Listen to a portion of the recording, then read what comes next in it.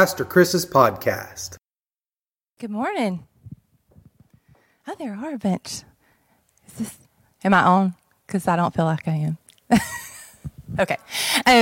So, as Tom mentioned at the beginning of the service, I am so excited because we are going to find a way. We're going to find a way to get some of our youth together and to just rebuild those relationships, because it just seems like it's been so long since we have been in the same room together.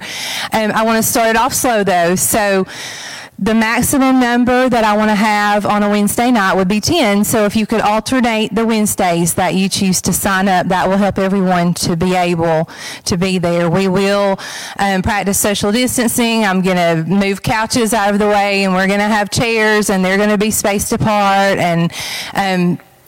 And I just want all of the parents to be confident that we're going to do everything that we can in that aspect. But it's just so important. It's so important that these youth members get back together and that they see each other and that they're able to talk about the things that are going on in their lives. And I'm excited that we're going to find a way to do that. As we see how it goes, those first few weeks, we may progress and make it a little larger if we can do it safely. But I do just want to make sure that initially that we start off with the lower numbers so that we know that we're doing all we can to keep everybody safe and healthy. The sign-ups will probably be through the same sign-up system as the sanctuary. I know a lot of times the kids would prefer to use an app on their phone, so I'm going to search a little bit for that. But right now, we're looking at using the same sign-up system that we use for Sunday mornings for the sanctuary. So just keep those things in mind. Pray about that. You guys pray about that, because I'm excited about it, but I want it to be good. I want it to be a success, and I don't want us to have to shut it down. So y'all just lift it up in prayer, and I know God will cover us. And speaking of prayer, that leads me right into my youth moment today. As Christians, we believe in the power of prayer. We understand that God hears our prayers, and we believe that He provides based upon our prayers and the desires of our heart when they fall into His will. Sometimes we pray outside of that will, and sometimes we feel like our prayers aren't answered, but He sees the big picture. But to me, I believe that prayer is the greatest form of communication.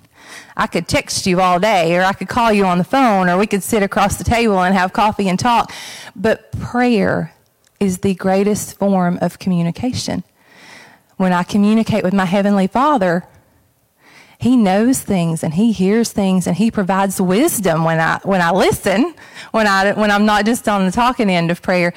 And yesterday, my family was very fortunate to be able to go to raft the Ocoee River, which I had not ever done before, and that was tons of fun.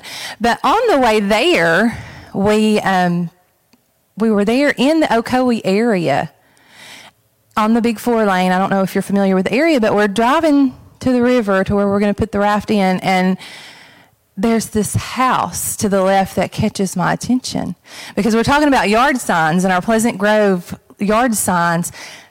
This house had like 30 different yard signs, and every one of them, it was just a white sign, and it said pray for, and it had somebody's name at the bottom of it.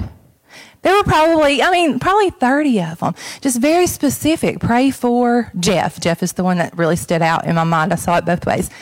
And so I prayed for Jeff last night because he really stood out when I went by this house.